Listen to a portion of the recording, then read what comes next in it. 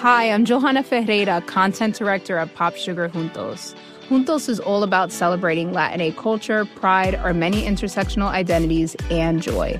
Thanks to support from Prime, there's so much to get into over at Juntos this month. From conversations with the Latinx minds behind our favorite new movies and resurrected TV shows, to thoughtful celebrity commentary and exclusive interviews with some of the biggest Latin music artists today. And it doesn't stop there. Get more of the music, movies, and shopping you love on Prime. Whatever you're into, it's on Prime. Visit Amazon.com/Prime to get more of whatever you're into, from streaming to shopping. And get all of our latest coverage at popsugar.com/juntos. Con amor, Johanna. You know how to book flights and hotels. All you're missing is a tool to help you plan that unbelievable travel experience. That's why you need Viator. Book guided tours, excursions, and more in one place. There are over 300,000 travel experiences to choose from, so you can find something for everyone. And Viator offers free cancellation and 24/7 customer support for worry-free travel. Download the Viator app now and use code Viator10 for 10% off your first booking in the app. Find travel experiences for you. Do more with Viator. Anytime that we are interacting with another person, we are putting on a performance for them, and we are constructing an idea of ourselves in context of this performance.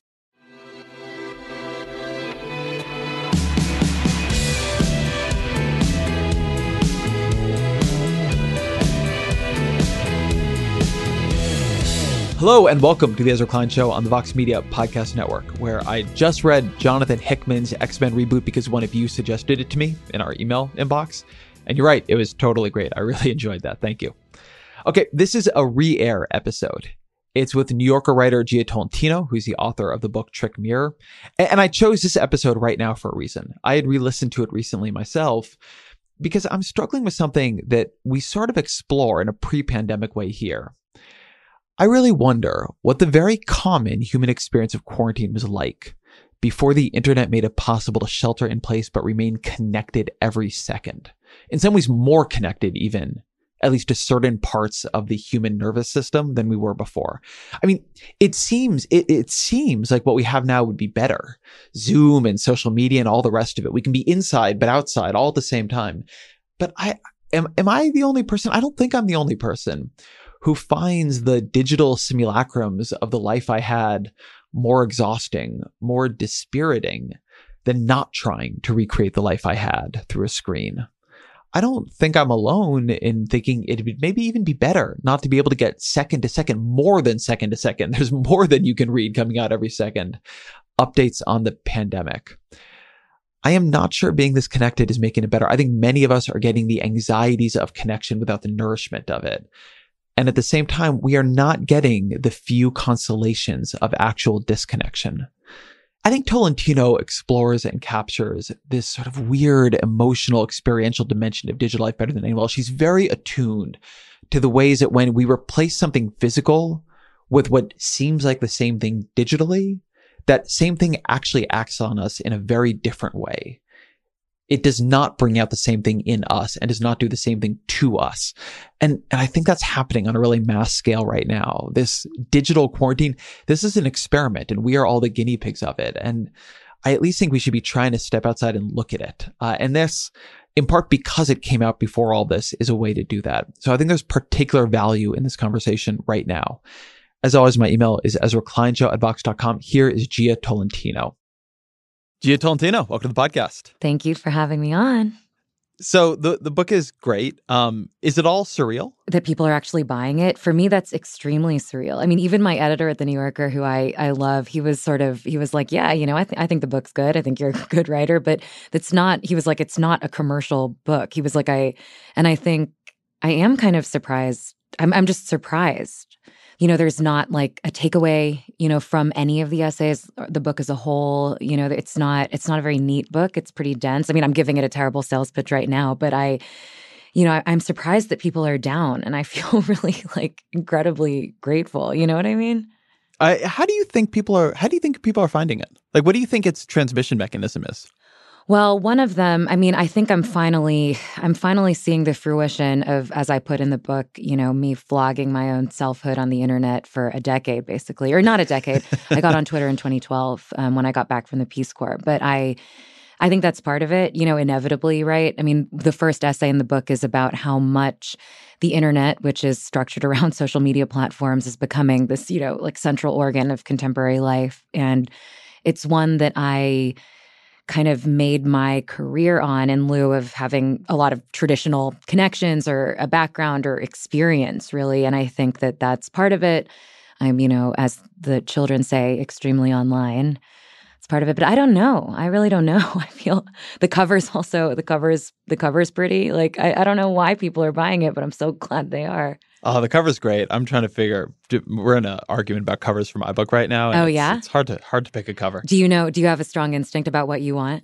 No, that's part of the problem. Oh no! And like politics books all look the same. Like that's the thing I'm afraid of. Is just everything blending into itself. But we're not here to do therapy on my book. No, but I want to know. I mean, this is something that I think really interesting. My editor at Random House let me pick the cover and was very like, you can tweak it. You can tweak shades of the. I was extremely appreciative of that because I think it's true that books tend to look the same. I think mine is kind of in the line of some retro, 60s-ish, covers that have been coming out recently. And I think the covers are stressful. I feel like they should always let the author pick exactly what they want, but they don't. You want like 50 options, but that takes time and it's hard and it's not how the whole thing works. So just trying to figure that out and trying to make everybody happy is tricky. Well, I hope that you end up with an amazing cover that you love. Thank you. I really appreciate that.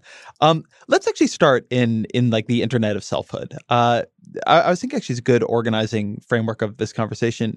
You have this first chapter that I think I highlighted almost every word of it. It was embarrassing. I'm so glad. But sort of towards the end of it, you write, I've been thinking about 5 intersecting problems. Yeah. First, how the internet is built to distend our sense of identity. Second, how it encourages us to overvalue our opinions. Third, how it maximizes our sense of opposition. Fourth, how it cheapens our understanding of solidarity. And finally, how it destroys our sense of scale. Yeah. It's like, yep, that's pretty much that's pretty much the set. Yeah. So I'd like to go through them. Sure. How does the internet distend our sense of identity? Well, let me just start by saying there are, these problems could be subdivided or recombined, but, the animating question behind like each of these essays is like, here was a question, and I wanted to see, not necessarily even answer it, but see how, I literally was thinking of it, how might I go about answering this question?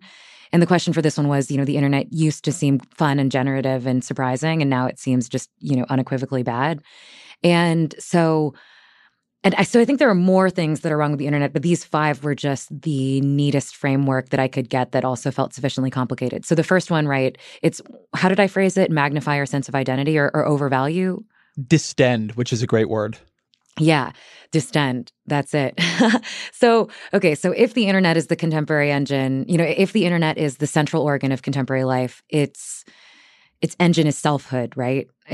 It's the internet, its biggest companies are all structured around centering and monetizing personal identity. And it's like that on Facebook, on Google, on Instagram, on Twitter. It's like that on all these platforms. Even if you don't want your selfhood to be, even if you're not actively participating in social media, which programmatically puts a text box next to your picture and says, what do you think about the world, and sort of encourages you to view all new information, as I write in the book, like as a reflection on yourself, which is, bananas because most of the world just does not have that much to do with us specifically. Even if you don't participate on these, in these social networks, you still live in the world that they shape and create. And that just struck me as so wild. And so I just think the way we perform our identities for each other, this has existed as long as people have existed, right? Like identity performance in itself, trying to understand our identity, trying to fit a narrative around it. This is all natural and kind of necessary and in many ways good.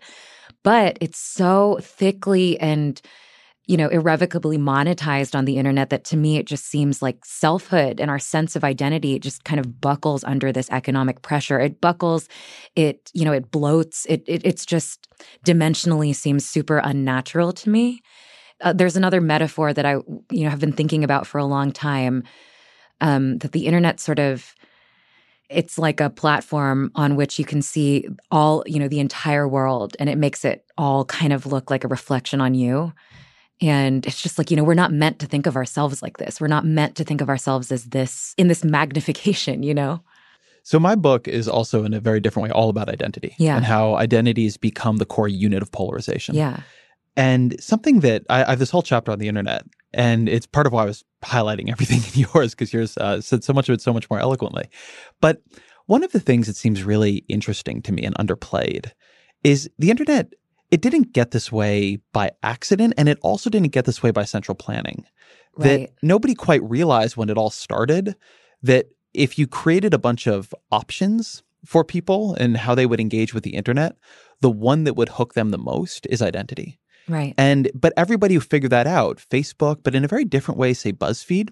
I mean, I think of the early, and I actually talked to Jonah Peretti in my book about this, like the early big BuzzFeed hits are all, not all, but one of the big things is it's all identity. It's like X things you will only understand if you're Y. Right. And memes essentially run on sort of an index of relatability, right? Like I kept trying to write this piece called It Meme, basically about how all memes are structured like, it's like it me, that's the basic thing that's being communicated. I get it. I like that. And my editor was like, this almost, we can't run this because it's too obvious. You know what I mean? Like this, it's like, yeah, the whole internet runs on this metric.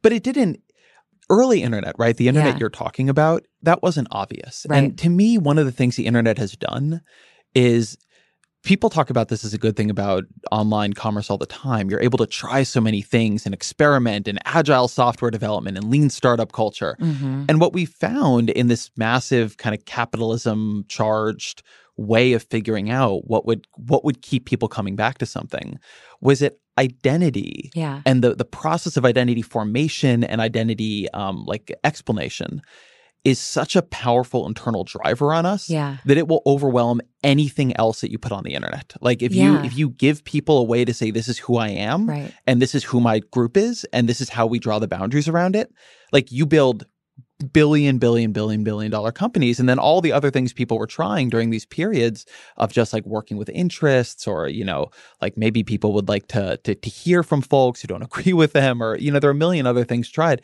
They just failed. And to me, like one of the big lessons of the internet is that we underestimated just the primal power of identity and the process of identification. And like now we know. And I wonder if we're just working with powers that are too strong for what we're doing. I agree with you, but I also, my version when I think about this is also we underestimated what capitalism at this accelerated stage could do to any worthwhile idea. Do you know what I mean?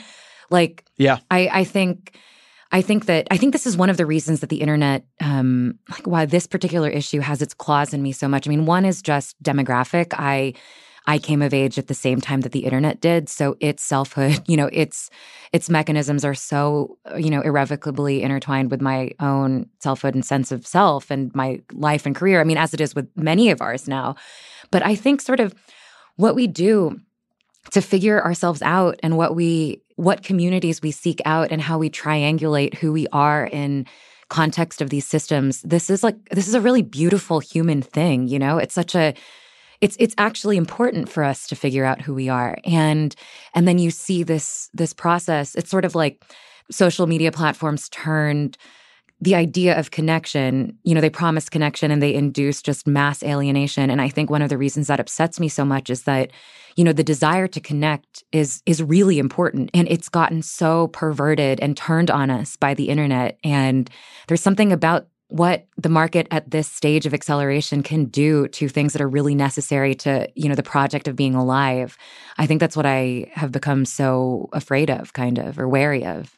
I love that. I love that point about things promising connection leading to alienation. And I wonder if part of it is that we just mistook our identities for ourselves. Yeah. It's a very different experience to connect to somebody as the messy, kind of screwed up person I am, and to connect to them in terms of one of the identities I have, specifically to connect in terms of one of the identities I have, right? Like if you're able to get many simultaneously, you get some sense of me maybe. But if it's one of them, if it's just like the Politico, right? Or if it's just the, I don't know, then you get this very attenuated version of me. Jenny Odell, who's been on the show, is who you quote in the book, who's wonderful. Right. She calls it, I'm so obsessed with that book, and she calls it an algorithmic entombment. And I read that word and I read that phrase, and it was, stamped on my cerebral cortex for the rest of time. And I think this is exactly what you're saying about, I write in the book that the internet sort of, a functional identity on the internet is a person that can be all things to all people at any time, which is not, that will make our selfhood sort of implode on itself like a black hole or something. We're not supposed to do that. We are supposed to have selves in context, and the internet removes, as people have written for a long time, it removes context, and it's sort of this, unrelenting panopticon in which identity really gets flattened into something unsustainable and overly consistent, right? And it has to be consistent for the algorithms to work, yeah. This is my Jenny Odell quote that I can't get out of my head, which I'm paraphrasing from memory, but that we spend so much time working out how to say things to people who have no context for us. Yeah. And what if we instead spent the time saying the right things to the people who did have context for us? Yeah. And that one of them is a mode of connection, and one of them is a mode that is inevitably going to lead to alienation and misunderstanding. Yeah. You talk in the book about Erving Goffman's theory of identity. Could you talk about that a bit? Yeah. So Erving Goffman, his theory of identity, I think the book was published in 1959, The Presentation of Self in Ordinary Life. I might be wrong on the date, but so his theory of identity was basically like a dramaturgical one, right? Anytime that we are interacting with another person, we are putting on a performance for them, and we are constructing an idea of ourself in context of this performance. And so I use the example of someone, at a job interview, right? I might be performing automatically. I might not even know I'm performing just because I've been on so many job interviews, it doesn't matter, or just because I'm giving off, because of what I look like and who I am and my credentials or whatever, I might be giving off the, that might be performing for me. I might know that my performance is false. I might know that I'm lying about my greatest flaw being perfectionism or whatever. I might not be trying to perform at all, but no matter what, the effect is still a performance, right? And the idea is that these performances are inevitable and they're ubiquitous and they change based on context. Like us having this conversation, we are performing this idea of people that have a reasonable amount of knowledge about these, our professional fields and the internet and whatever. And when I get in a cab later to go back to my hotel, this is not the self I will be performing for my cab driver. I'll be asking them about the weather and, et cetera. It's different from the one I'll be staging, when I meet my friend for a drink tonight. And, there's this idea that our life is a series of, it's inevitably a series of performances. We get relief because the audience changes over, the performances change. And sometimes we end up backstage, like at home, where we feel that we are in the company of other performers maybe, or just by ourselves, and we can drop the idea of performance altogether. And I thought that, this framework, which I basically buy on the internet, right? The audience never changes over, it just accumulates. And, the audience never has to leave. And that's what gives rise to this idea. I think I compare the internet to being on the internet can be like being on a job interview that never has to end, especially as the internet gets tangled up with, just basic social security nets, like healthcare GoFundMes and stuff. The internet takes this framework of performance, which is like a stage, and it turns it into like a panopticon or a hall of mirrors. And you just are in this never-ending performance. And I think there's a real way in which there's an idea of a never-ending performance, and there's an idea, that's why I like the backstage concept so much. Yeah. If you don't keep going backstage, if there is no backstage because you're on Instagram all the time when you're at home, then you begin to lose a sense of the performance. Right? If you never stop performing, then at some point you become like the method actor who loses himself in the role. Yeah. And that seems to happen to a lot of people. I mean, that is particularly with people who are extremely online, there's at this point almost like predictable kind of eventual piece you will read about people who were internet figures from a couple of years ago. Right. About how it took over their life and the performance never dropped. And like that seems to me to be something that happens in a small way to a lot of, particularly, I think it's happening to a lot of younger people where if you can't rest, then you never stop performing. And then it actually kind of becomes hard to know who's at the center of the whole thing. Yeah. And I think, I'm enough a part of this, it's the internet has determined enough about my understanding of self that I think that's part of what I was trying to write the essay to get at, and I also, there's another essay that's about, I think I realized something different about the way I interact with the internet. And for me, mostly, like the way I interact with the internet, I'm just like, have a good time, don't be annoying. It's just like the same as real life, right? I try to act on the internet the way I try to act in real life, which is try to have fun, try to be decent, and if you're having a bad time, go away, like use it through a lens of pleasure rather than obligation or, anything else. And mostly I just have adopted this strategy of just kind of trying to be thoughtless and, be natural. And then I realized, I was a senior in high school in 2004, and I went on this reality TV show because I was just like trying to get out of the house like anyone does when they're a teenager. And I ended up convincing my parents to let me film this reality TV show in Puerto Rico. And I finally watched the tape, 13 years later. And I realized like that was before social media, right? That was before selfhood had really become systematic to the internet. And it was before self-surveillance was, like a standard undercurrent of our time. And I had taken to these, I took to being on camera all day really naturally. I acted the same on camera as I was acting at the time. And it's very similar to how I am now. And I was just like, whoa, like had I already been ruined by performative tendencies, or, was I always just of a temperament and personality that would be okay with these things? But it really made me understand that I had been participating in these mechanisms at the very least for a lot longer and a lot more sort of holistically and deeply than I had really understood. I loved that essay on your time in reality TV, and something I was thinking about reading it after the first chapter was you talk in that essay about the reality TV edits. Somebody gets the villain edit or the hero edit. There were two people on your reality show who decided they were going to be like a romance storyline, even though one of them was gay. Yeah. And it's something I was thinking about reading that is that when we hear about that on reality TV, it sounds manipulative. It sounds like, oh, that's so awful that people get edited into this thing they maybe even didn't mean to be or aren't. Yeah. But then as an analogy, we're constantly giving ourselves a particular edit, right? Yeah. The political activist edit. Yeah. The sexy edit. The actually my life is super happy edit and I'm always going and traveling in interesting places.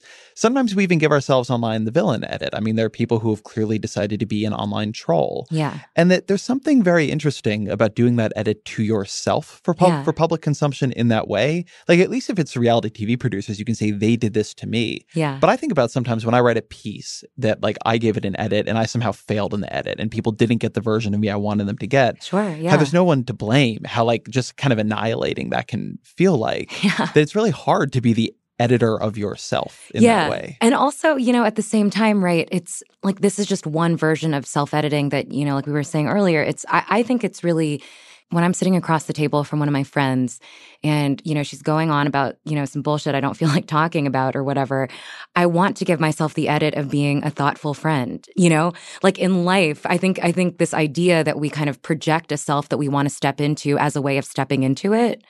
It's like I'll give myself the edit of being thoughtful friend, and then 10 minutes later, I will have become that thoughtful friend, right? When I was, my cheerleading coach in Texas always used to say, fake it till you feel it, which is obviously not the way I go through life, but I often think about that in terms of the things that I genuinely want to be, which is, kind and generous and thoughtful, and patient and, whatever. I do try to give myself that edit. I do try to put myself into that mold in hopes that I will become that way. And I think that, we all do that, right? We want to be good family members. We want to be good partners. We want to, and I think that is necessary, right? And I think even like from a writer's standpoint, I do give myself the edit so that I can, produce myself on the page as someone that's trustworthy. And in the process of doing that, I think I genuinely become more trustworthy, right? When I'm working on a long piece and I want to be fair, I want to present as a fair journalist, I will do the reporting that will ensure that the piece is as fair as I can get it. And so I think that, there are valences to this that are not only pernicious, not dangerous, but are actually, I think, just fundamental to a functioning society, right? And actually really wonderful in a lot of cases. But it was interesting. I like with that reality TV show, I had never known how I was cast, because I'd never watched it. And I didn't know what they were going to make out of me.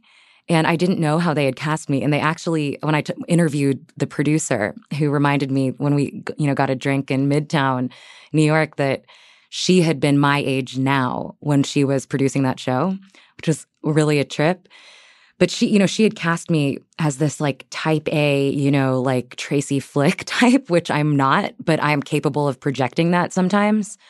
And that was fascinating to me, right? Like I had projected that instinctively in this casting booth in a mall in Houston because I think something deep down in me knew that, I was like, I want a free vacation to Puerto Rico, so I'm going to give, this is the version of me that I think will like snag someone's attention. I think subconsciously I must have been doing that because that's actually not how I am. And it's never really how I was. And that was that was kind of terrifying to realize that I had just done that naturally, probably, To dwell on that tension a bit more, Yeah. The idea that this kind of performance can actually be positive. Yeah.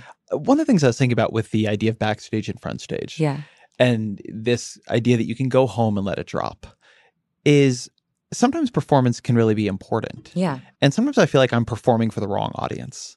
So I'll spend my day doing this podcast or at work or interviewing people and really working, expending energy to project the best version of myself, thoughtful and interesting and reflective and listening.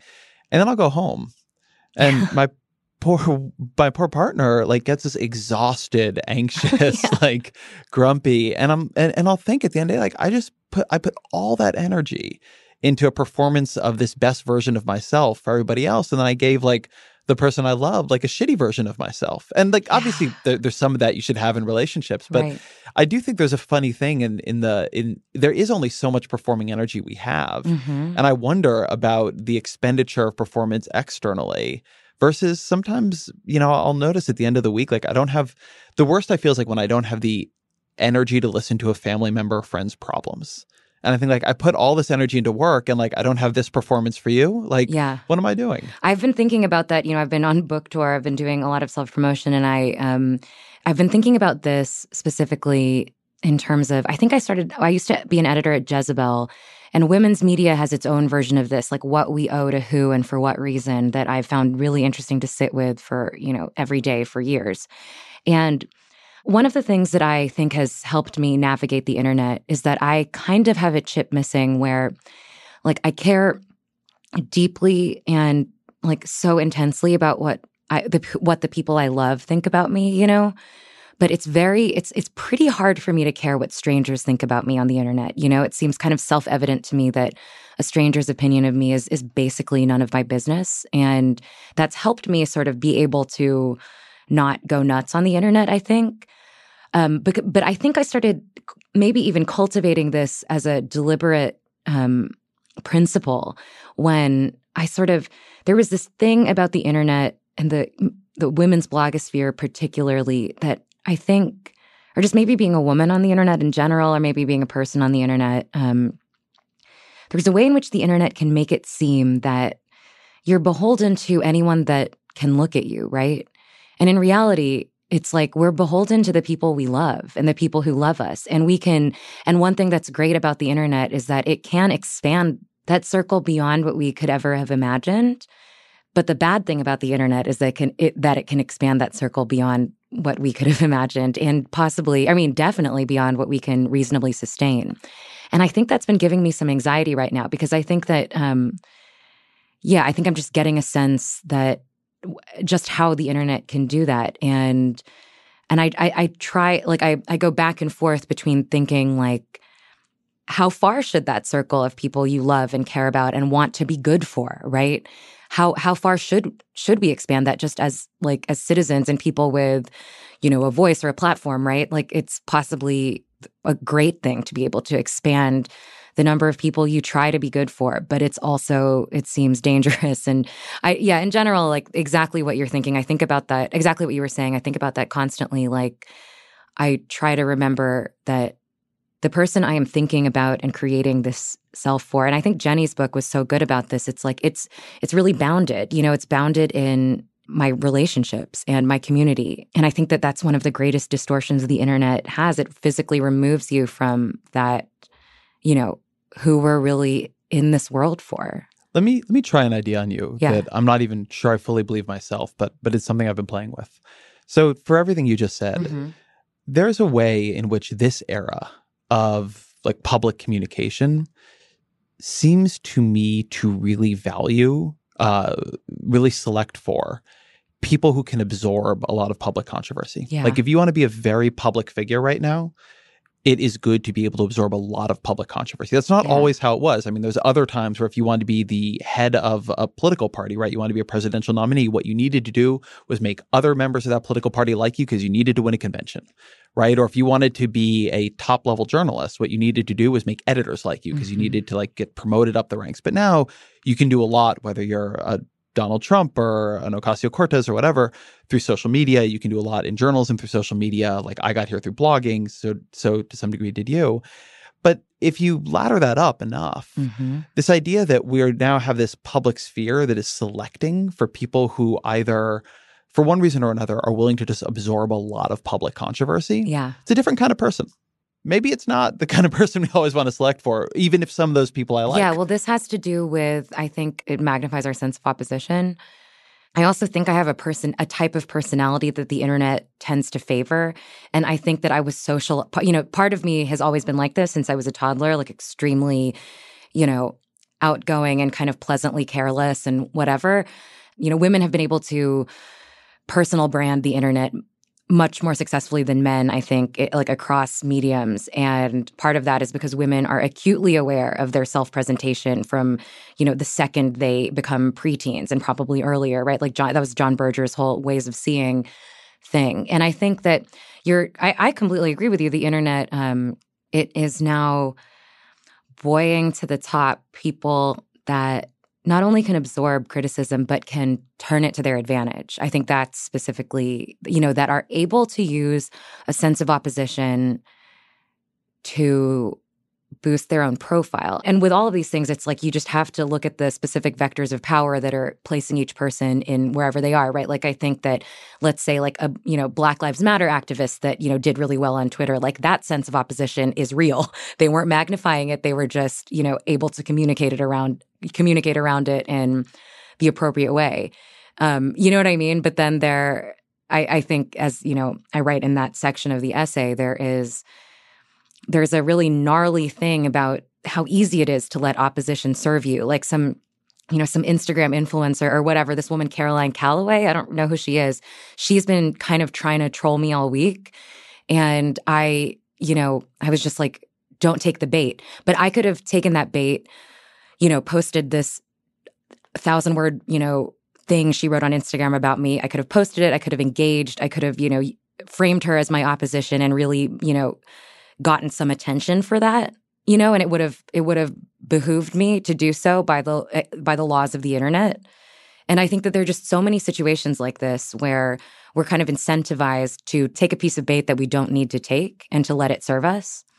And I thought about that so often at Jezebel. Some women are trolled so badly that their lives are ruined, Like some women, right, have to constantly be moving out of their houses and getting their events canceled for death threats and all this stuff. I'm trolled I would say a normal amount, just an average amount of fetus pictures in my email, aborted fetus pictures in my email and like things calling me a bitch and whatever. It became so obvious to me at Jezebel that I could have made my career around those trolls, like the internet. It could have allowed me to establish a pretty profitable identity doing nothing but talking about my trolls.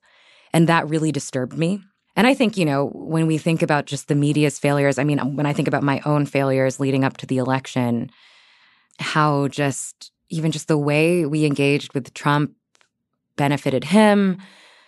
I've been thinking about this constantly. And yeah, I've been really wary of I think I've been trying to think about when opposition I might be trying to use it to serve me. And there's also the problem, the internet just naturally, it makes any engagement into magnification, right? So it's like there's some way that this problem is built in and intractable. But anyway, yeah, I think you're completely right. I think that is the central media problem right now. Yeah. You have this great line on it in the book: trolls and bad writers and the president know better than anyone. When you call someone terrible, you just end up promoting their work. Yeah. Well, how do you think we get around this? I am fucking lost. I've been writing about this lately, and I actually had Whitney Phillips, who's this great communications scholar, on the show for a second time just a couple weeks ago. Here's the thing I keep circling. So there's this Buddhist idea that I like a lot, which is that pain times resistance equals suffering. Yeah. And I think that there's like an analogous idea in the media that it is offensiveness times media amplification equals social damage. And at least that's something like we have to take seriously. It isn't to say that I think a lot of the things Donald Trump does, they actually rely on us. Yeah, like his tweets. They don't have any power on their own. His tweets. So I think a good version of this is Pocahontas.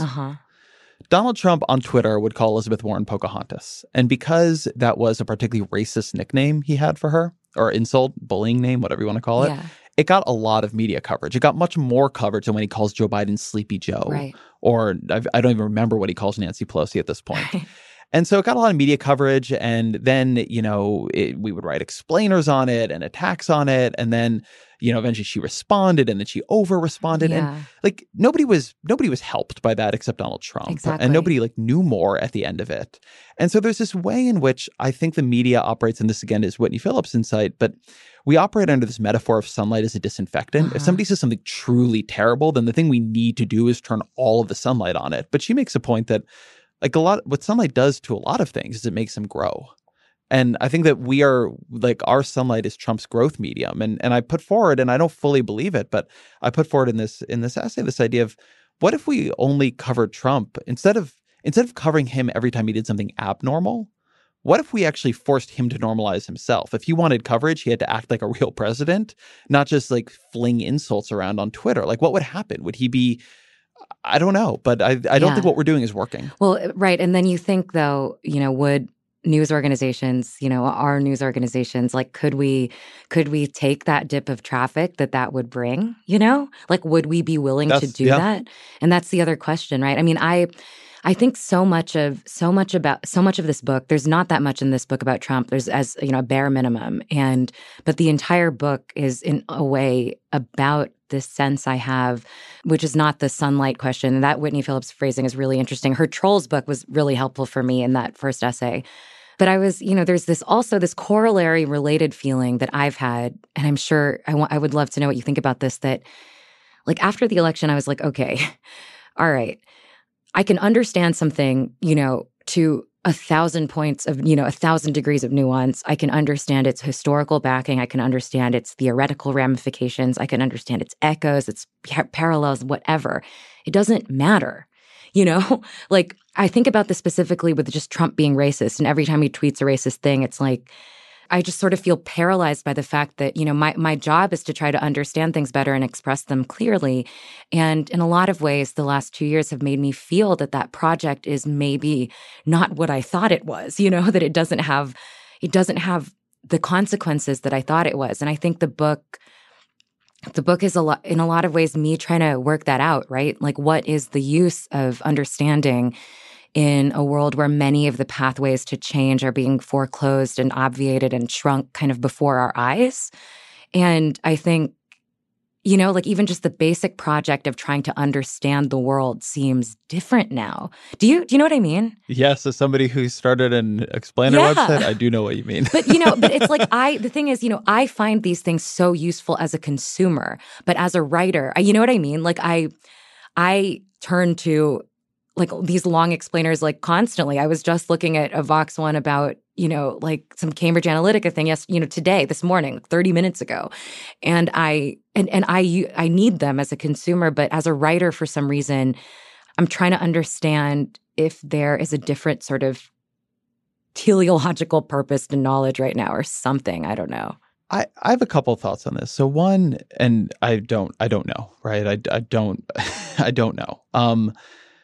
But the two places where I have an impulse are, one, so much of media ethics conversations operates implicitly from this idea that if we fully abdicate all responsibility we have for our decisions of what to cover, what then is the most responsible way we can cover what we've already decided to cover? And I've become much more focused on that question of what we decide to cover in the first place. So if you are participating in an incredibly ethical, thoughtful, nuanced, cerebral, reported, researched, etc. way to amplify a sick news cycle, to get into the history of Pocahontas slurs or whatever, well, maybe you're just still part of the problem. Like maybe if the news cycle is bad from the start, if you're just doing interesting work on top of something already toxic, like you might just be pumping out more toxins. And it isn't to say one should never do it. Like I obviously believe we should try to explain the news, but we also create the news. And I think that's like the key hard thing. Now, you just mentioned a couple minutes ago that issue of the competitive dynamics of, are we willing to take the traffic hits, or even also just like the intense anxiety of everybody else is covering this and we're not. I mean, that's really hard. That collective action problem of the media, which is not, if like the media were a conspiracy, we would cover things in a more orderly way. But we don't. We're very herd-like. And so I think that's really hard. But somehow I think it's in making better decisions about what to cover. When we launched Vox, we had these two lines. One was explain the news, but the other was the most important things aren't new. And one of the things I've just been reflecting on a lot recently is that those were just in so much more tension than I'd given credit for at the beginning. Because you can take something in the news and use it to explain something important that isn't new, right? You can do that pivot. But oftentimes there isn't that pivot. Oftentimes you're just choosing between something important that isn't in the news and then like the thing that the news cycle is screaming at you. And you usually choose the thing that the news cycle is screaming about. Well, you know, I think this is another Jenny Odell thing. Like, you know, she talks about the civic body being like, you know, when it is distracted and kind of buffeted, you know, by the winds of the internet, it becomes like a body that can't, like a physical human body that can't communicate with itself, right? That can't think and it can't act. And I think my sort of related way of thinking about this, like I often get this panic of like, what the hell am I doing? Like post Me Too, you know, I found myself writing about sexual assault just over and over and over. And I found it productive. You know, I also find all of this a productive hurdle to have to leap over as a writer, right? To demand a usefulness of myself that I can't see until I start writing and figure out what that tiny bit of usefulness can be. You know, but with like, you know, the Kavanaugh stuff, let's say, you know, I was just like, why am I writing that assault is bad for the millionth time, right? Like, what am I doing? And I think and that's a subject on which I end up communicating so much with people who are reading it. And I think there's a part of me that's maybe trying to think about, as you're saying, like it's not, what I'm writing about is not Kavanaugh. What I'm trying to do maybe is to give people a space to feel like they have a ground to stand on, that, and they're going to step off it and do something else, right? Like maybe that it's like a longer game. It's like a consolidation of nerve and resolve or something. Like I sometimes think that there's that use in clear writing, that it sort of like can defragment your brain and kind of collect you. And maybe that's enough. Maybe that's all we can do sometimes. I think that, I mean, I think all those things are true, right? And we have to cover Kavanaugh. We have to cover Donald Trump. We don't get to not. But there is this way in which, I don't know, there's something about the way in which I think the media, and particularly the social media, inflected media, has become part of what is driving like the civic body crazy. But then as a civic body becomes crazy, we're like, well, we're just holding up a mirror to the civic body. Like, what do you want us to do? And there's this like moving in and out of a sense of agency that is just a difficult space to be in. I don't know what to do about it. Yeah, but the civic body, right? I think it's permanently changed. I mean, one of the things that I think we're realizing, and it's something I've been thinking about now for another piece I'm working on, is someone asked me recently in an interview what I think my subject is. You know, like if I think there's a through line in what I write about, and increasingly, I think that the thing that I'm interested in is the increasing inextricability of algorithmic interests from human ones. And I think, you know, at some point we are maybe already there at the point where the behavioral patterns of the civic body are the ones of the algorithm. And that is so scary, you know? All right, we have to take a quick break, but I'll be right back with Jia Tolentino.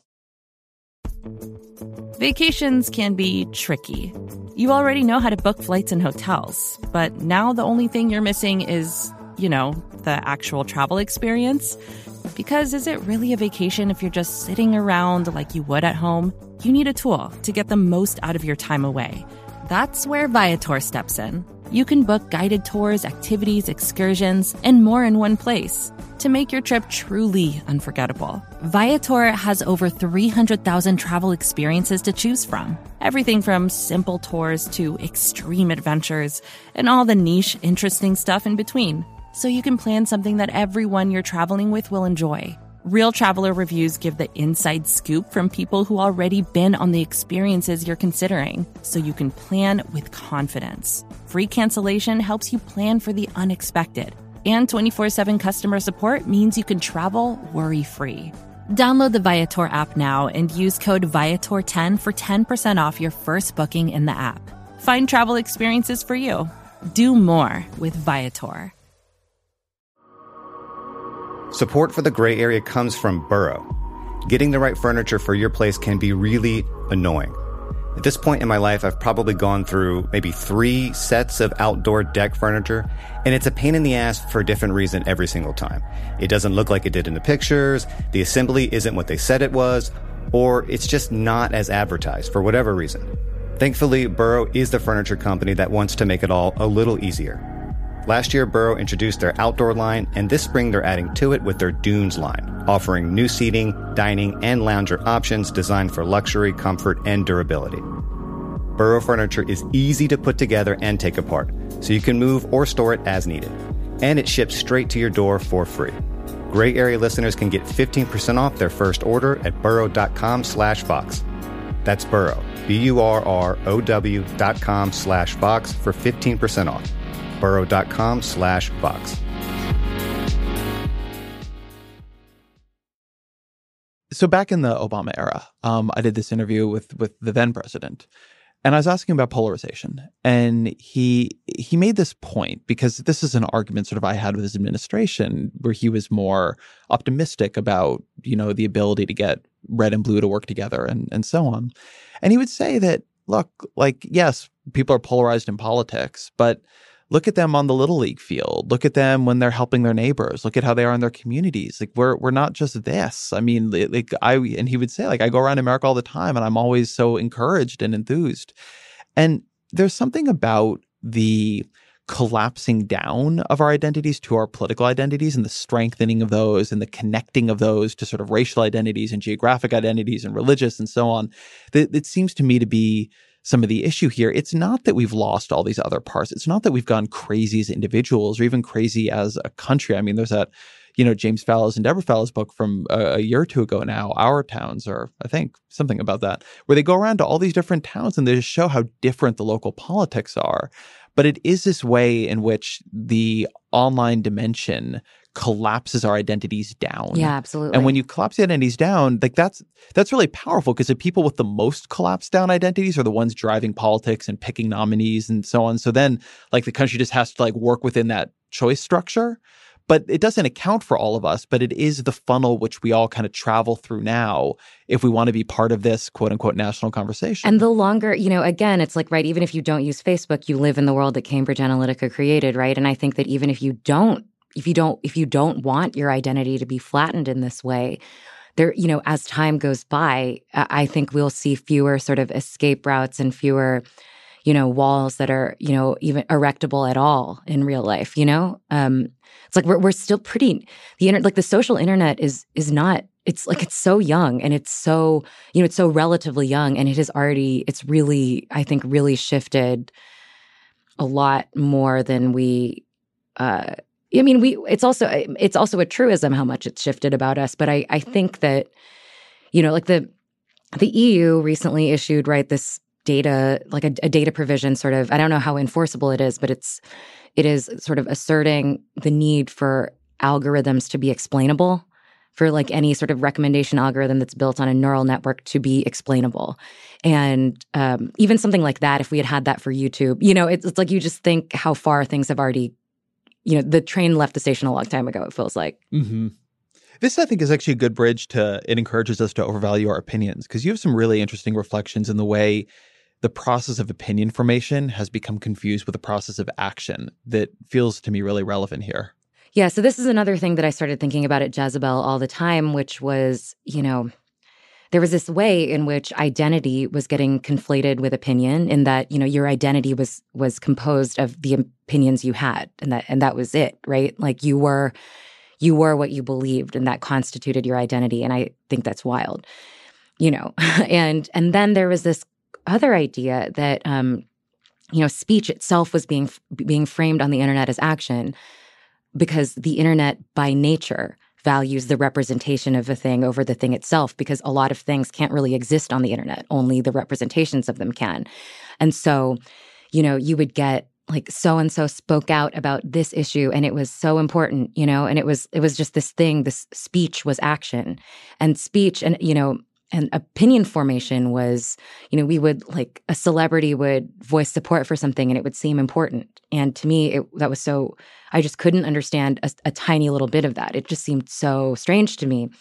And I think that the internet just has a way of collapsing.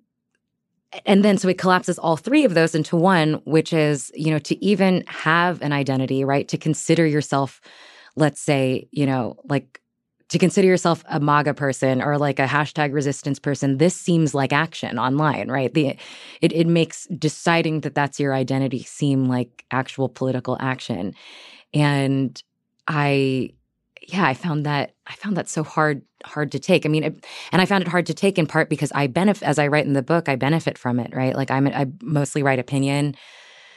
I've benefited from the way the internet collapses identity and opinion and action. And I benefit from these. And I think also this is the condition of contemporary life, where like understanding that I benefit from systems that are corrosive. And I think that's just what it is to be alive. But that in particular, the internet, the identity, opinion, action thing, it makes having an opinion seem like a super important thing in itself, where to me, opinions seem pretty self-evidently useful if they're not the thing that makes you act. But it's so fast. So I'm 35. And when I grew up, so it's not that long ago, there was so little political opinion, but really any kind of opinion. I mean, cultural opinion was even harder to find. Like I grew up in Orange County, California. So we got the LA Times. So I had the op-ed page. And I guess if I had listened to talk radio, I could have found some there. I didn't subscribe to political magazines because I'm a normal person, or I once was a normal person.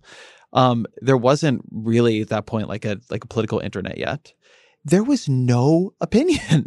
I mean, it was so, and now it's just everywhere. Like everything is suffused in opinion. And I think that is something that it feels obvious now because opinion's cheap and so on. But the nightly news didn't have opinion. You didn't have cable news networks yet. There was so little political opinion, but also cultural opinion. I didn't have this many people telling me what to think about different cultural figures, telling me who was problematic, telling me who I could and couldn't like. And so not only was there less opinion, there was also just more room for me to form my own opinions without knowing what they were supposed to be before. And that's a very recent thing. I mean, access to this level of opinion is a new and different thing.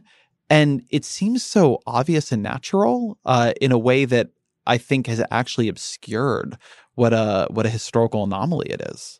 Yeah, and it also has very quickly inculcated this state of being where opinion just seems self-evidently really important when, and again, there's this built-in tension with me expressing this opinion because my job is literally writing down what I think. And it's like part of that chapter is me trying to figure out, it's like I am propping up the system personally every single day. But I think also there's this thing about the internet too. The genesis of this at Jezebel is that people would always, someone would write a personal essay and then people in the comments would be like, well, I disagree with your choices, as if that was supposed to matter to that woman or me or anyone, and it was like, it was just this idea that we would just, there was so much time spent on the internet figuring out the precisely correct way of explaining our standpoint and our opinions and our lives. And it seemed that so much energy was being expended on this that the internet was functioning like a diversion, right? Like it's this sort of para universe that's just hovering right over the real one, looking very much like it. And in the meantime, we are expressing our anguish about children dying in mass shooting like so beautifully. And so, we are expressing these moral narratives on the internet. In the meantime, the mechanisms through which, things are being redistricted and donations are being made, fully outside the realm of the internet, that the internet continues to make that harder to see. There's something about it that feels like it's like a shunt, right? It's just diverting our energy into this opinion, refinement, and production.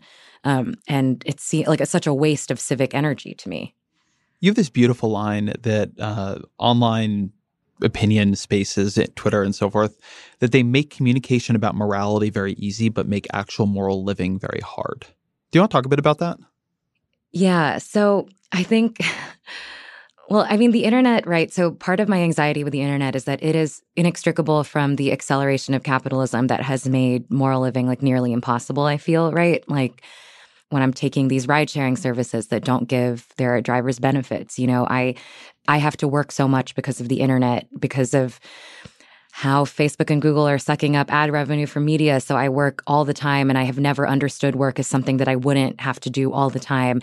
And as a result, I order things online instead of taking an hour to go get them in Brooklyn, right? And I feel just this sense of we are all so implicated in these systems that are just miserable and are crushing so many people.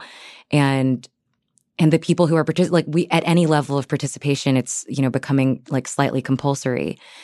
At the same time, all we do on Twitter is talk about righteousness, right? And I was thinking my example about this in the book is that, iconic tweet about the 3-year-old at Disney World, right? Or some woman, there was that story where a toddler was tragically killed by an alligator while swimming in a lagoon in Disney World.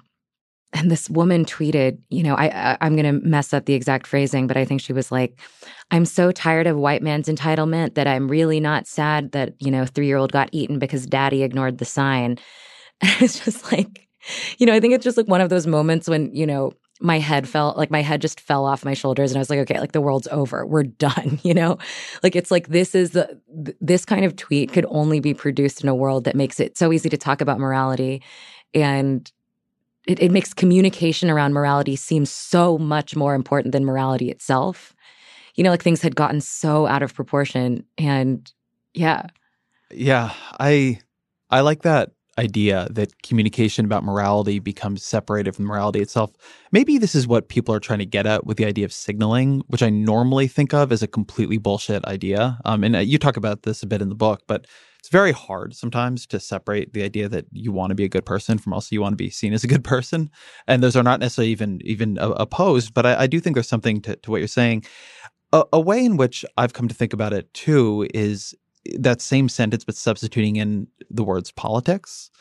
Like the internet seems to me to be making political opinion very easy and the practice of politics very hard. The internet seems to create an almost anti-politics where you don't need to persuade anybody. You shouldn't talk to anybody who doesn't agree with you, that other people are illegitimate. There's a huge discourse around it's not my job to convince you.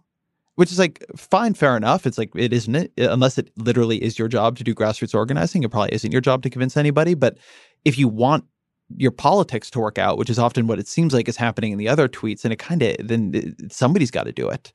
And I think of the way the internet creates this almost anti-politics, like a politics with the comforting illusion, whether or not people really believe it, but at least on the internet you can believe it, that you just need your people to like you better. And that's not politics. It's a simulacrum of it. And I think it's hurting people, right? I think it's having a very bad corrosive effect on all sides of the aisle. But it's very hard then to get away from it, because the more you operate inside that construct, the more that trying to do the work of inflating the humanity of people over on the other side, so that you can just even build a circle in which the two of you can talk, so that you could try to do a politics where you might bring them along a bit. Like, you're now violating so many codes that it becomes a dangerous thing to do, and a lot of people like figure they're better off not bothering. Well, I think it's even like, to me, I what you're talking about, I see it as, the conditions of our real life are worked out in real life. You know, they're worked out in physical rooms. And the conditions in which we understand our life are worked out on the internet now. And I think, like, I write in another essay, I mean, I think there's also been this practice of, we just try to adjudicate things through criticism and discourse, right? And you can't do that, right? We can't, like, as much as I would like to, I think this has been a thing that has been a focus of mine in writing about feminism. This idea that we can adjudicate sexism through talk, you know, through identifying it in cultural criticism. And it's like, no, we adjudicate that through universal federally subsidized childcare. You know what I mean? Like, it's like, we're not gonna adjudicate inequality by talking about whether that joke about Sarah Sanders' eye makeup is sexist or not. Like, the actual mechanisms through which this will be fixed are physical ones and they're structural ones. And the way we understand it, basically, you know, at some point, it just pales in comparison to what actually matters, you know, to what will actually change our lives. And I think, that's how I think about what you were just saying. Of the pieces of your essays in the book, that actually seemed to me to be your most dangerous essay in a way. Yeah, well, it's the only one where I'm like, I'm right. That's really interesting. So, I mean, you have this essay for people who haven't read it, which is about feminist commentary on celebrities, which is something that that Jezebel did a lot of, but that is very endemic on the internet. And you write, I've wondered if we're entering a period in which the line between valuing a woman in the face of her mistreatment and valuing her because of that mistreatment is blurring. If the legitimate need to defend women from unfair criticism has morphed into an illegitimate need to defend women from criticism categorically. Do you want to talk a bit about that? Yeah. So, you know, and actually, I was a little nervous about that one because, I mean, one thing that I do, like, some of my favorite critics, like Ellen Willis, were feminist critics of feminism often. And I feel like it's this freedom that's incumbent upon me to use, you know, is that freedom, right?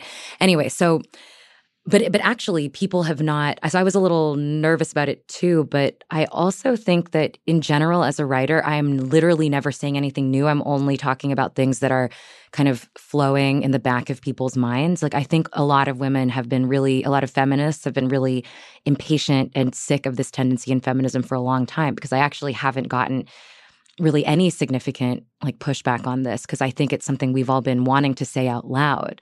So basically what it was is, like, at Jezebel, we would write about some woman, let's say like a female CEO who was doing something shady. And then we would always get this response that's like, you know, like, why are you tearing down, you know, like, why are you tearing down a woman, you know, for going after what she wants? You know, why would, there was this idea that, you know, we could not, it was like feminist anathema to criticize a woman, which seemed like the exact misuse of the freedom that we were asserting and, you know, in a lot of ways had. Feminism has become, over the last 10 years, it's been inching into the mainstream of discourse in a way that I have benefited from. I wouldn't have a job if not for it. And part of that has been, we have gotten pretty good at identifying sexist criticism, right? Like, we know that saying a woman is crazy or abrasive or shrill, like, we understand that that's a dog whistle now, you know? Along the way, though, feminism in this iteration has had this way of taking old patriarchal requirements and just changing the lights on them. You know, like, in another essay I write about this idea that women are supposed to be incredibly beautiful and appealing and productive. You know, we used to have to, like, mid-century magazines told us to do that for our husbands, but now there's a strain of feminism that tells us to do all of that for ourselves. And the, like, patriarchy would institute this idea of an ideal woman, like a woman on a pedestal. And when you put a woman on a pedestal, it's just always, you know, the next thing that happens is that she falls down.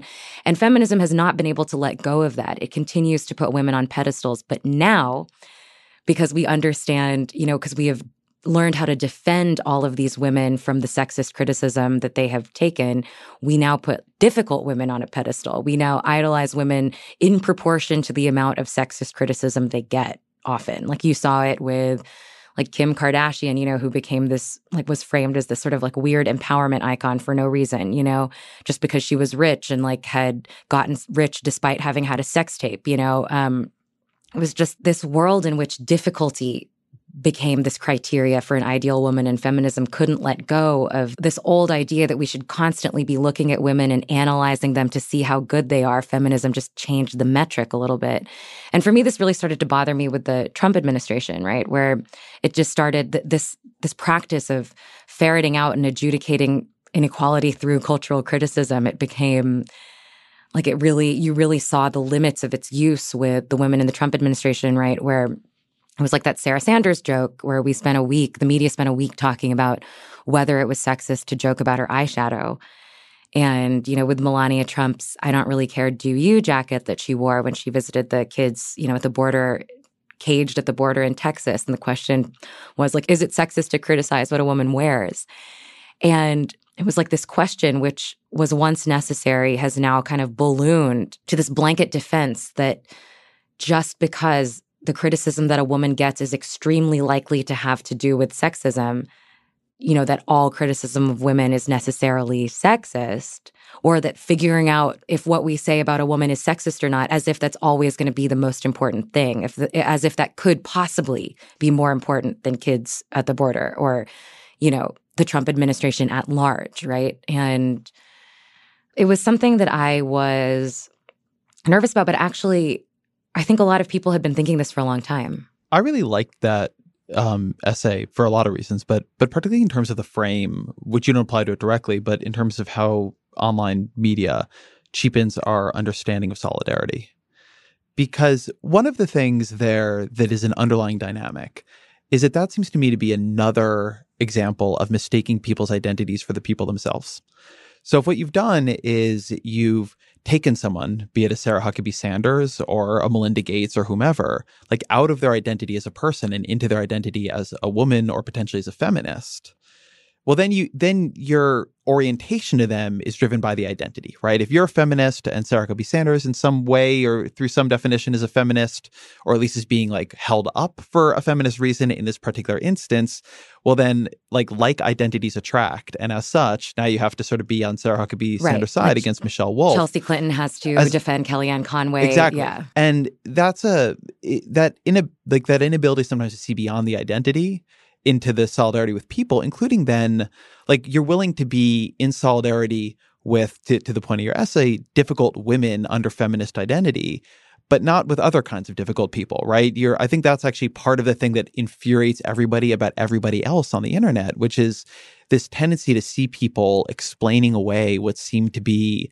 like true violations of morality or good sense or whatever among their tribe, but then like they're willing to jump on anything among people on the other side. And that's a natural human thing. We're understanding and empathic, and we look for the multidimensionality of the people who are close to us, and then it's much easier for us to stereotype or scapegoat people who are further away. But that kind of solidarity, where it's a solidarity of like identities, not a solidarity of people, where you're not like looking for the good in people, you're just looking for like the politically useful good in the people, in the identities nearest to you, seems long-term like a very bad foundation for our politics. Well, and it also, to me, this is again back to this thing of what's at the center of this is actually so important, right? Like, I still think it's incredibly important that so much of a woman's life is framed by sexism, It's still an incredibly salient thing about what it is to be a woman. And I think the thing that I was trying to do in that essay is, I think that's why, identity, because there are so many systems that do reduce people to their identities, right? Like, our abortion restrictions do reduce women to their basic identity as women. Like, there are so many things in this world in which you are, against your will, reduced to the simplest form of your identity, that it seems so important to me to understand the moments in which you're not, right? It seems like, especially, and you see this with feminism in particular, we've had this thing where women over the last 10 years, we have more cultural power than ever. And we have, and at the same time, reproductive rights have been stripped away. Like, it's not even, it's not predictable. It's always shifting. We even saw that from, like, let's say Weinstein to Kavanaugh, like the terms on which these things were talked about were always shifting. And I think for me, it's like, it's really important to be really precise about how identity matters and how we're using it, because it's constantly changing. And so this idea that like we would need to protect like Sarah Sanders against sexism, and like that was the most important like progressive thing we could imagine, it's like defending her against maybe it was a sexist joke about her eyeshadow. Like, how much does that matter in context, right? Like, I feel so strongly that what's at the core of this, the question of whether or not you are being reduced. It makes it so much more important to not to not actively be the one doing the reducing, There are two forces in life that will always find the weak point of your system. Like one is the trolls, of which the Trump administration is basically administration of trolls, and they will always figure it out. You have the example of, I think it was, I may blank on her name, but Gina Haskell, who was the nominee for CIA director, who had been in favor of black site torture systems. And I think it was Sarah Huckabee Sanders said, if you're a feminist, you got to be in support of this nomination. But the other is capitalism, right? Like the other side of this, to get it out of the Trump context, is sort of the advertising capital of woke capital, right? So, you'll have like the Gillette, like toxic masculinity ad, or, Nike and Colin Kaepernick and so on. And there's this interesting chess match happening where there's this effort to just advertise directly into a political identity and abstract out from the product and just purely pull in like, well, now this product is associated with X identity. And so now we're going to have a war over it. And that will change who the product is acceptable to. And every time I see it, it's not that I don't appreciate it. I like that Colin Kaepernick is a Nike spokesperson. Like, I think he got screwed by the NFL. I think what he did was admirable. So like they hit me kind of right on the nose, given what my identities are like. But also the whole thing has like, you're being played. Like you can look at it and you're being played. Yeah, and I think like always, with that, I think that there's always like a long tail, and like it always is going to come around to bite. Like I think, my like the Dove Real Beauty campaign for women is like the example for this, right? This woke branding that like it's like Dove soap. It was just like showing naked women, and it was feminist because they weren't. I don't know. Like, I don't even remember why people liked it so much. I hate that shit so much. And it's like, so you've had all of these companies in the women's space that are marketing themselves as, like this empowerment consumption, that like to buy Dove, you are vaguely participating in this important political goal that all women can be seen as beautiful, right? And it really worked for a while. Like people would watch those commercials and cry. And it was like this important thing. And I never understood it. And I think, and then later on I was writing about it. And like even under the wings of these, this ostensibly, impeccable, like body acceptance, whatever, it's still, what I realized later on bothered me so much about the Dove campaign. It was putting forth this purportedly extremely feminist idea that it's like really important in a political way to believe that all women are beautiful. And that's an extremely marketable idea. And people, companies are making billions of dollars off that idea. This idea of that it's a feminist goal that to think all women are beautiful. And to me, it's like that's so self-evidently like, instead of I have always dreamed of a body neutrality movement, like what I want is for beauty to matter less. I don't think it's sort of like this quasi post-Lenin feminist goal that it's the most progressive thing we can imagine for all women to be, prominent and successful and beautiful and rich. And again, this is like a super marketable idea that tons of companies are making their money off of. And it puts forward this vision of power and progressive ideology that doesn't match up for me. Yeah, I think the Dove campaign is a really good example here. There seems to me to be a way where on the identity-based internet, what has happened is that there's an understanding that you can get a cheap solidarity that is activated through identity, in which you then become in solidarity with Dove or Gillette despite caring nothing at all about those products because they have developed an advertising campaign that is representing something about your identity, and now they're getting flack for it, or Nike and Colin Kaepernick. And so there's a kind of solidarity that people are weaponizing there. But I think that part of it that unnerves me the most is that we'll play along with it, and yet what we won't look for is solidarity with the people who don't have those resources, but also are not finding a kind of identity resonance. So there's a huge amount of effort put on the internet at all times to writing other people out of the conversation. Like they are problematic, they are canceled, they're gone, right? Like they are gone. And it's one thing to me if we've just lowered the bar for solidarity, we're willing to have a politics of coalition and compromise. But there's another in which we're just willing to have a solidarity of identity, but not a solidarity of humanity. And such that corporations who can figure out identity can like worm in under it. But people who are just, like older people who don't kind of recognize the way social mores have changed, or people who say the wrong things. I know these are the complaints everybody has on the internet, but I think the reason a lot of people have these complaints is they really feel it. They really feel how quickly people will revoke their solidarity with them if they get something wrong. It creates a sense of fear and anger, even among people who are otherwise quite social justice-y. And that to me is like solidarity is a really beautiful concept, but it requires a willingness to be in solidarity in a difficult space. And I think we've sort of reversed it such that we only want to be in solidarity in the easy spaces. Yeah, I mean, I personally don't believe that cancel culture is real, like despite being like dead center in the demographic that's supposedly doing it. I've had the internet mad at me plenty of times, and it's fine. I actually think like this is another way in which I actually think that a lot of the people that complain about cancel culture are invested in believing that it's more powerful than it is, because it then gives them a more solid identity as someone that's somehow been marginalized by the future. Like I think that like most of the experiences in my life is that we are still giving people plenty of slack, personally, I think. But I do think that the internet, wildly distorts solidarity, and it does make it very easy to withdraw it in a second, for sure.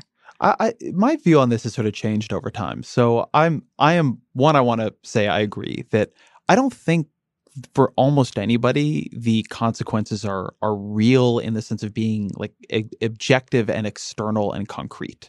But what seems to me to have happened is we've developed into a world where the actual accountability people have for their words and actions, and here I'm talking about online and, in certain spaces, is quite low, but the social sanction is very high. And there's a huge, like somebody I think of, and I don't think of him very sympathetically in this way, but I always think it's interesting, is like the unending rage Bret Stephens at the New York Times op-ed page has for people who criticize him on the internet. And I don't say this because I want to use this because I think it is like a difficult example. I think he's a really good example of somebody who's largely done nothing but profit from the fact that he's constantly pissing everybody off with op-eds that I think in most cases are not very good. Like, it's not like he like figured out a real provocative, important thing to say. He's often just been sloppy. And yet, when you see him write, like the personal rage and hurt he is carrying, despite being an important, extremely well-paid, like influential and so on player in all this, is interesting. And it's like, I see that in a lot of people. There's a real dissonance between the way people feel the social shaming, even though if you're just sort of willing to like walk through it, you're like, people are fine on the other end. Like you, I'm constantly being canceled on the internet.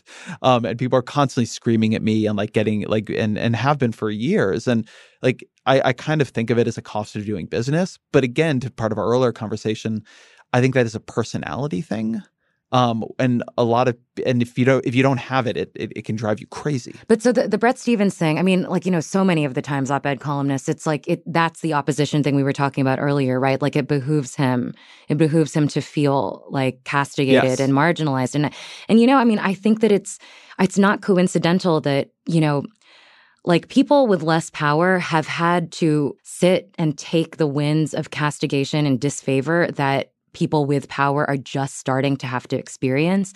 And it is withering some of them and making them so scared. And this is in many ways the waters in which all of us have been swimming in for a long time. Like, I think that it's not coincidental that the people you see the most worried about, cancel culture are the people that, have had a lock, have had complete control of everything about their life for as long as they, can imagine. Like, I think that is totally right. But I also, like, the one thing about that argument, which I hear sometimes that always just weirds me out is, but is that working? Is it the idea that marginalized communities have faced this social opprobrium forever, and now it's being visited upon the powerful, and look, oh, I'm sorry they don't like it, but it's time for this to change. But in fact, it actually seems to me to work out the way you were saying a minute ago. It creates outrage merchants.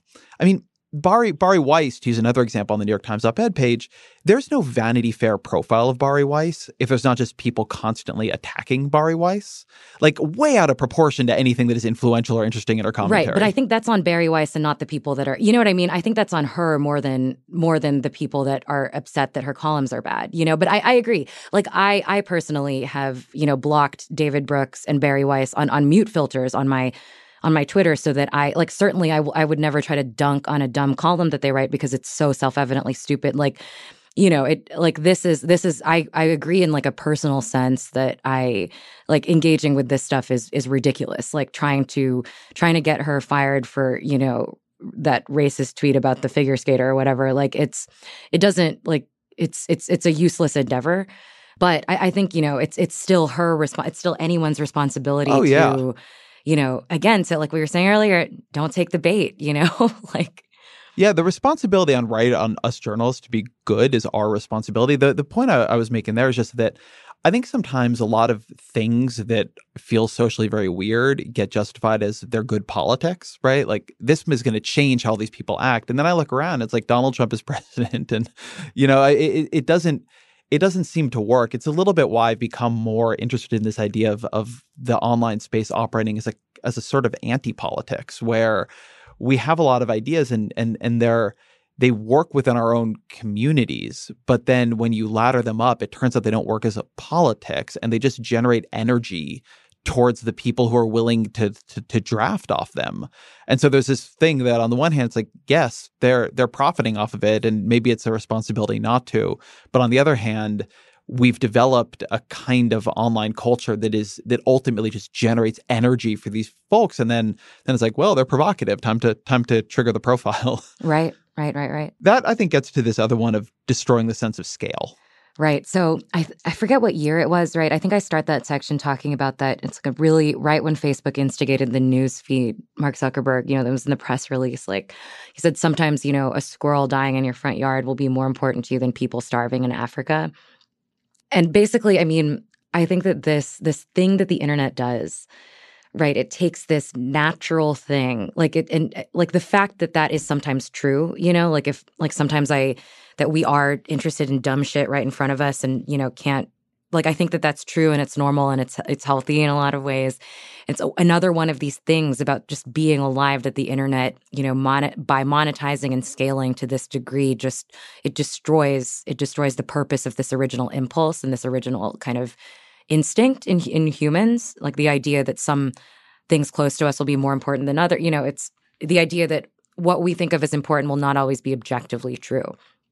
And I think that this idea that the internet destroys our sense of scale, I started thinking about it. Like, remember that year, right? It was that year that everyone was doing worst year ever memes. You know, like me at the beginning of 2016, me at the end of 2016, right? And it was like the Statue of Liberty and then the Statue of Liberty at the end of Planet of the Apes, you know?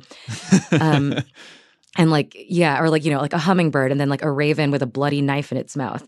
And, you know, I think the fact of being on the internet, it feels like the feeling of being on it is that of being able to know everything about anything and feeling like you're able to do less and less about anything at all. And again, we've been talking around this same thing about the internet being this like para-universe, right? This simulacrum that generates and curtails and contains and like redirects our energy in, you know, leaving the actual mechanisms of power like alone to the people that already control them, right? And the internet, I mean, just as our selfhood is not meant to bear all of these different weights at all the, you know, constantly and, you know, simultaneously and never endingly, it seems like our brains and our hearts and our souls are not meant to be on social networks at this scale. We're not meant to be able to understand everything, to be able to take in an unlimited supply of horrible information every day. Our brains aren't built to allow us to identify what we can do about, you know, what we can do something about and what we'll never be able to do anything about.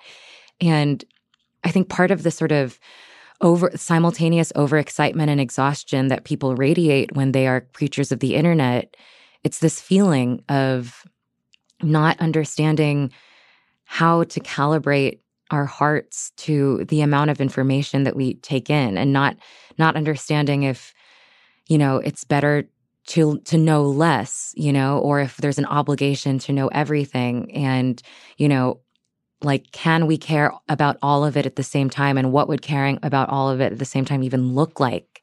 What would that translate to in terms of action or and I think that, that's just don't you think that that's such a defining feeling of being on the internet, this sense of like constant bombardment and, impotence? Yeah.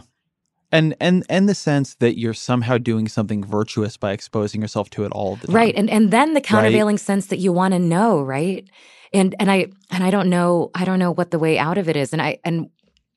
It's really confounding. We need to take a quick break here, but we'll be back in a moment. Support for the gray area comes from Greenlight. If you're a parent of teenagers, you might be starting conversations about money management and financial literacy. So often, the best way to learn is to do. But when it comes to money, there can be real consequences to learning the hard way. That's where Greenlight comes in. Greenlight is a debit card and money app made for families. Parents can send money to their kids and keep an eye on their spending and saving. And kids and teens can build money confidence and lifelong financial skills. My kid is way too young to talk money with, thank God. But I have a colleague here at Vox that uses Greenlight with his boys, and he loves it. If you want to help your kids learn about money, consider Greenlight. It's a convenient way for parents to raise financially smart kids and for families to navigate this stuff together. Sign up for Greenlight today and get your first month free at greenlight.com/gray area. That's greenlight.com/gray area to try Greenlight for free. Greenlight.com/gray area. Support for this podcast comes from Constant Contact. If you're a business owner, you already know that it's really, really hard to cut through the noise of everyday life. If you want to connect with your customers, you need to break through the noise. You need Constant Contact. Constant Contact is a marketing platform that makes it easy to reach new audiences, grow your customer list, and connect over email, text, social media, and more. Whether you're a marketing guru or just learning the ropes, Constant Contact offers writing assistance tools and automation features that make it simple to say the right thing at the right time. So get going and start growing your business today with a free trial at ConstantContact.com. Just go to ConstantContact.com right now. Constant Contact, helping the small stand tall. ConstantContact.com. Do you remember the New York Times article? Must have been 2 years ago now. About the guy? About that guy. Uh-huh. Yeah. About the guy. We both know what we're talking about. I never read it because I was scared to read it. I was afraid that it would make me cry. So he was a former Nike executive of some sort. I don't think super high up, but whatever. Anyway, after Donald Trump, he decides, I'm saying this for people who haven't read it. Well, I haven't read it, so. Oh, right, yes. I was scared. So he decides to erect a bubble around him. He doesn't want to know anything. So he moves to the woods. I don't remember. It's in Ohio or somewhere like that, somewhere in the Midwest. And he moves to the woods and he just becomes obsessive about not knowing anything in the news. So when he goes to the coffee shop in the morning, he puts on a white noise machine. When his family is not allowed to talk to him about the news. I mean, he goes to literally psychotic levels of effort at this to build this bubble where he is just completely cut off from all information about what is happening in national events. And when you read it, you're like, I mean, this guy seems kind of mentally ill, but when you read it, it's infuriating. And people were furious. I mean, it was this huge online hate of this guy. Then at the end, there's this other part of the piece, and it mentions that the thing he's doing with all of his time while he's living his hermitage, quietest life, is he has purchased a wetland, an area nearby that used to be used for mining. And he is spending all of his money and all of his time restoring it as a public trust. It's like all of his energy is going in to this thing that he's going to leave to the future, which is like a public trust of this wetland that had been taken over by industry, but he is restoring to its beauty. And there it is. That's going to be his gift. And I kept thinking after reading that piece and reading everybody shitting on this guy, are we doing better? Are we all of us reading about Donald Trump, rather than him working on this local public wildlife reserve or whatever it's going to be. There seemed to me to be something so off in the intuitive sense that he was doing something privileged and selfish and awful by just cutting himself off from national news that he couldn't control and fully inhabiting this local project he could control. And I'm not saying people should go all the way to his level. Like, I think it's important to be a citizen of the country you live in and know what's going on. But tilting in that direction doesn't seem crazy to me. Yeah, I mean, I didn't read it because I was afraid that I would just like start crying and never stop. But I understood this about it. And yeah, it was very obvious to me that in terms of like net utilitarian, just like purely like, Peter Singer plus or minus whatever, like, he was probably doing a lot more lasting good in the world than me, right? And then a lot of us probably. And I think, but it was also so clear, like people, I think it's fair to be anguished. Like, I understood why people were anguished. There's so many people, like, again, back to this thing, there are so many people who are reduced, this question of escaping politics. There's so many people that can't, right? And, like, there's so many people whose lives are bounded and constrained. And I think I understood the ferocity and the disproportion of the anger leveled at this guy, because I think there is a deep, like, jealousy and anger and, rightful anger that it's so possible for some people to do that and so impossible for others to not. But I do, again, it's like back to that question we're talking about with feminists, like, I think it's one of the most important projects of our time to understand what freedoms are available to us and what rooms of open space we can build within our own consciousnesses and, ways of living in the world. And I do think that it is a completely essential project for us to identify where we could get free to do something and get free to do something in whatever, way, whatever that means. And when I stopped working at Jezebel, I had been an editor. And so I was constantly on the news. Like, I was constantly on Twitter, just looking for things, like looking for, things that people could blog about, things that I could blog about, things that I could assign. And it did give me kind of a way into the future when I left, and was just my news consumption changed completely after I no longer had to be assigning news items to people. And I don't think there's anything wrong with that. Like, there's a lot, like, I have Trump blocked on Twitter. So I don't see when people retweet him or whatever. I've never read anything about his tweets on the internet. Like, there are just certain things that I fully disengage from. And I think that's like learning what amount of news is personally productive for each of us and kind of not worrying too much about that and making sure to use that freedom that we gain psychically to do something. I think we're going to have to do that forever, otherwise we're not going to survive. I think that's right. I want to interrogate just one little piece of that, because it's the other thing I hear a lot in this conversation. And this is in my head because it's in my book. I've like written a little section on this, but this idea that I do not really want to defend this guy, but I'm going to do so for the sake of the argument, that he could opt out of politics, but other people can't. There's this idea that it is this line on the internet that, well, like, it's a choice for some people, not for everyone. And a lot of my entire life is built around the idea that whether or not you're interested in politics, it's interested in you. So it's important that we try to get it right. But a lot of people whose lives are very bounded by politics don't spend much time at all looking at it. That's actually one of the problems. And in an even deeper way, like, something that I have seen a lot in like the political science literature is that the more politics feels like just everyone screeching at each other, the more people are turned off from it. So there's like this collective action problem where, like, as everybody screams louder and louder, a lot of people we most need to opt in, opt out, because they just don't, like, people don't like that level of conflict. It's a personality type that is willing to deal with it. And so I don't disagree on some level. Like, I want sort of everybody to pay attention and know. But there is this sometimes self-justifying thing people say where, like, I have to because other people have to. But that's actually not how it works for other people. And then the thing we're all creating is in many ways like wiping more people out of politics because they don't want to be part of this thing that is just like everybody screaming at each other about like how they're writing the other side is terrible, even when it seems like, given their material circumstance or the way their lives are wrapped up in, say, Trump administration policy, you would expect them to be there. There's like people's relationship, like normal people's relationship, not political junkies, to come to politics is way less straightforward than I think a lot of our rhetoric about them suggests. Yeah. I mean, and I know this, like, you know, in a deeply personal sense, too. Like, there are, like, people in my family whose lives would be much, you know, like, are much more on the line than, you know, and it's not like they are, you know, are glued to the news more than me, you know? I guess, I mean, I didn't, you know, you won't catch me tweeting shit about that article. You know, like, I'm not saying that Sure, I think, yeah. I'm not saying it's useful. I'm not saying it's useful. I'm just saying I understand the impulse, you know? Yeah, totally. Like, in general, I think a lot of things about Twitter specifically would be fixed if people just tried a little bit harder to like I think this with AirPods, you know, like a lot of things, like people need to just try to be cool.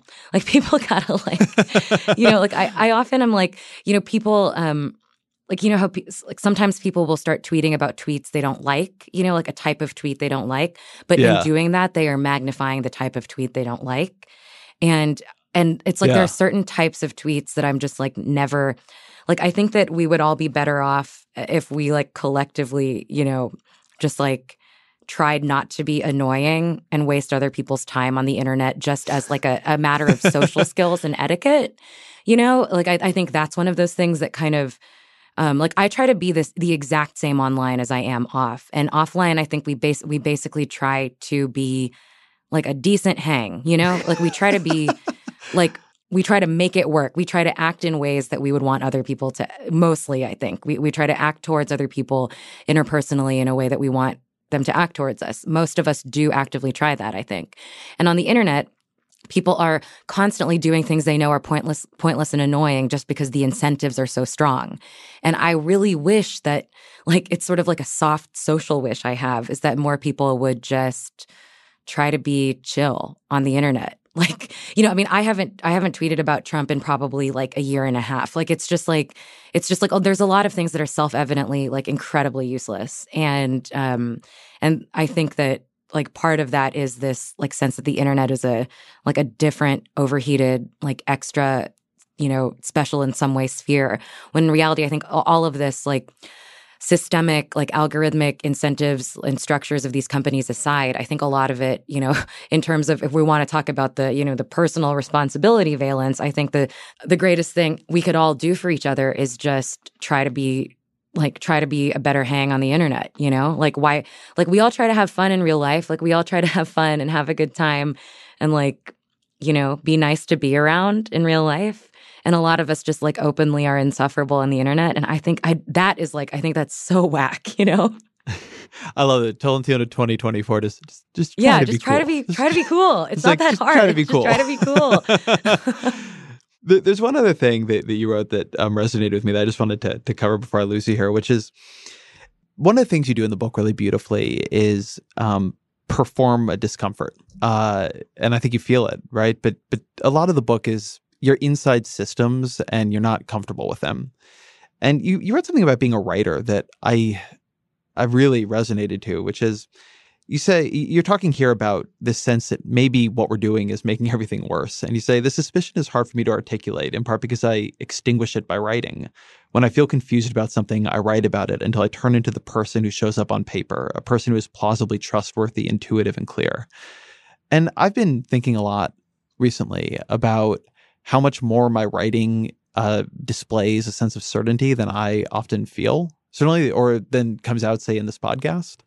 And how even when I try to infuse my writing with less certainty, I seem to fail. Like it like drives me into an argumentative structure. And then soon enough, if I've done it well, exactly, well, then I feel more convinced. I've become, as you put it, and I'd never seen that written that way before, but it really seemed true to me that the writing has an effect back on the person. And bad, maybe. And there's also no way around it, right? I mean, I think it's like, again, I'm like, there are all these sort of structural parallels about everything we've been talking about, right? Like it's in a lot of ways, like we're talking about things that are always going to have two countervailing, you know, directions, right? Like I am trying to diminish myself. I'm trying to diminish myself and understand it as a thing that only exists in context and a thing that's not that fucking interesting.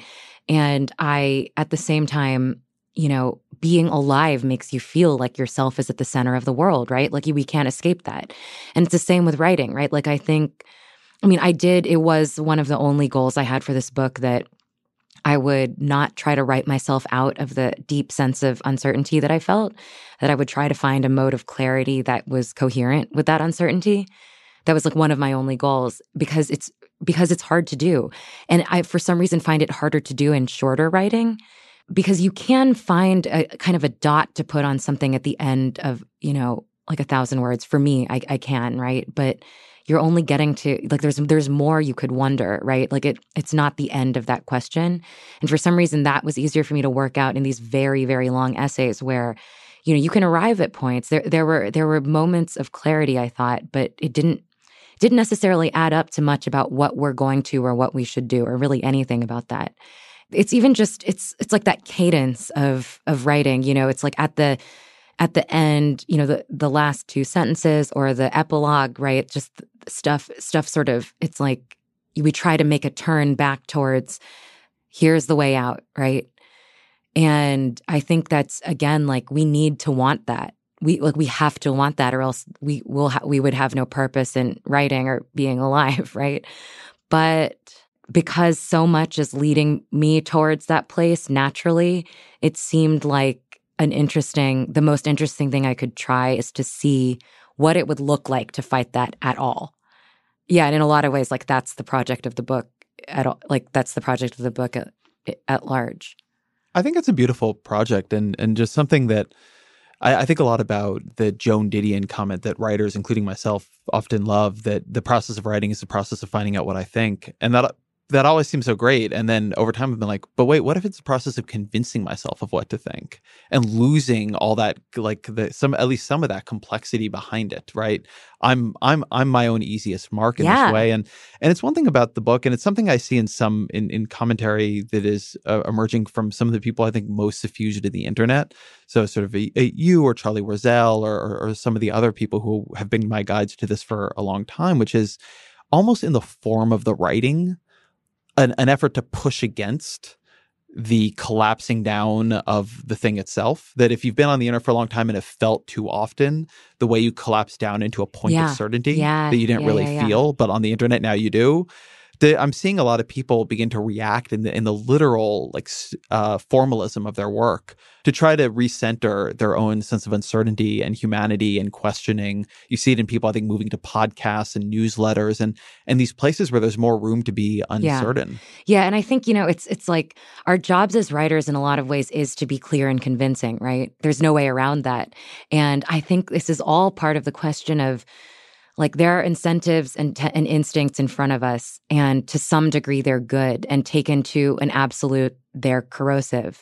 And the question is just figuring out, how do we live between those poles, and how do we keep recalibrating ourselves towards the thing that will make us more human and not less. And I think, and in general, this is like what we're all trying to figure out about the internet right now, right? Like this is what I find so touching about memes, is because they're the little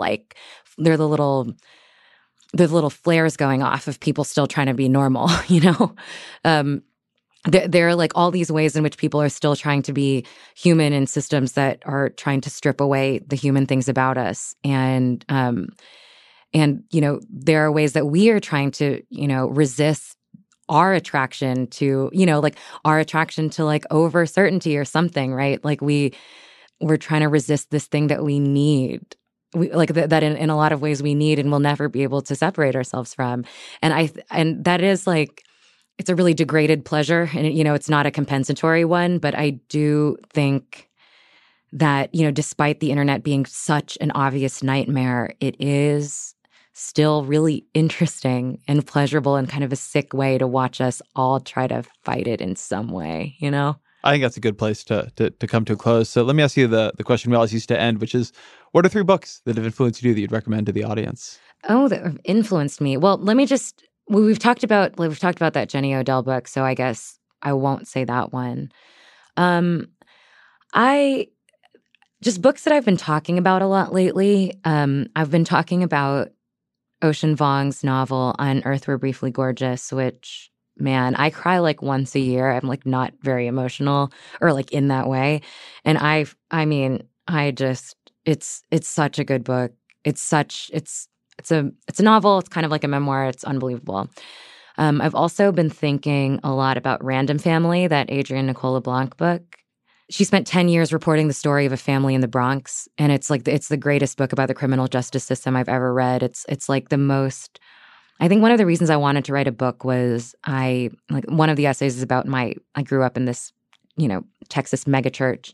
I'm not religious, but I have retained this lifelong attraction to devotion, and this idea of attention as prayer. And, and this book, she spent 10 years writing it, and it's perfect. It's the most like humane and devoted and beautiful and like indelible. I love it so much. And I've also been talking a lot about Matthew Desmond's Evicted, right? It's so like one thing that I think has frustrated some people reading my book is that I don't offer prescriptions. And I think that's made people think that I don't have any and that I don't think there are any.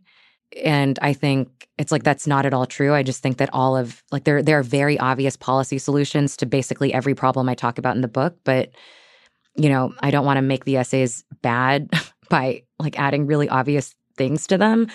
And I've been talking a lot about when it's appropriate to tell people what should happen and, what should be next. And I think of Evicted as one of the books that it's like you read it and it's so beautiful and it's so well reported. And I do need that 10 pages at the end saying, here's the way forward. And I think that I've been thinking about it a lot because I do think that sometimes we do need the writer to say, here is what I am certain we need. And that is the kind of book where it's perfect. I'm so jealous that you're able to write a book without a conclusions chapter. Well, it was if I could lop mine off, I totally would. Well, I mean, I don't I think that when I went into my first, this book, this is like why I'm very surprised it's like people are reading it because I went into my first publicity meeting at Random House and they were like, okay, question number 1, what is the number 1 takeaway for readers? And I was like, oh no, like I was like, maybe it's that knowledge is useless. I don't know, like I just sort of like, I melted and just like slid down the chair. Like sometimes I wonder if my non-conclusiveness is just entirely a cop-out on me not being able to provide a well-written one. But, I thought I might as well try. Jia Tolentino, thank you very much. Thank you. Thank you to Jia Tolentino for being here. Thank you to all of you for being here. Thank you to Roger Karma for researching, Jeffrey Geld for producing and editing. The Ezra Klein Show is a Vox Media podcast production.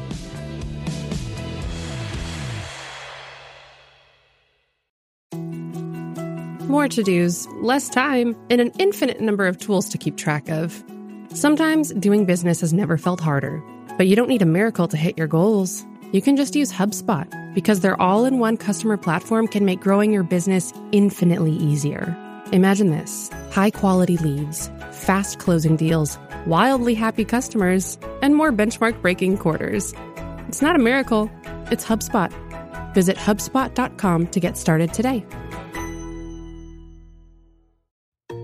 This episode is brought to you by Choiceology, an original podcast from Charles Schwab. Hosted by Katie Milkman, an award-winning behavioral scientist and author of the best-selling book, How to Change, Choiceology is a show about the psychology and economics behind our decisions. Hear true stories from Nobel laureates, authors, athletes, and everyday people about why we do the things we do. Listen to Choiceology at schwab.com/podcast or wherever you listen.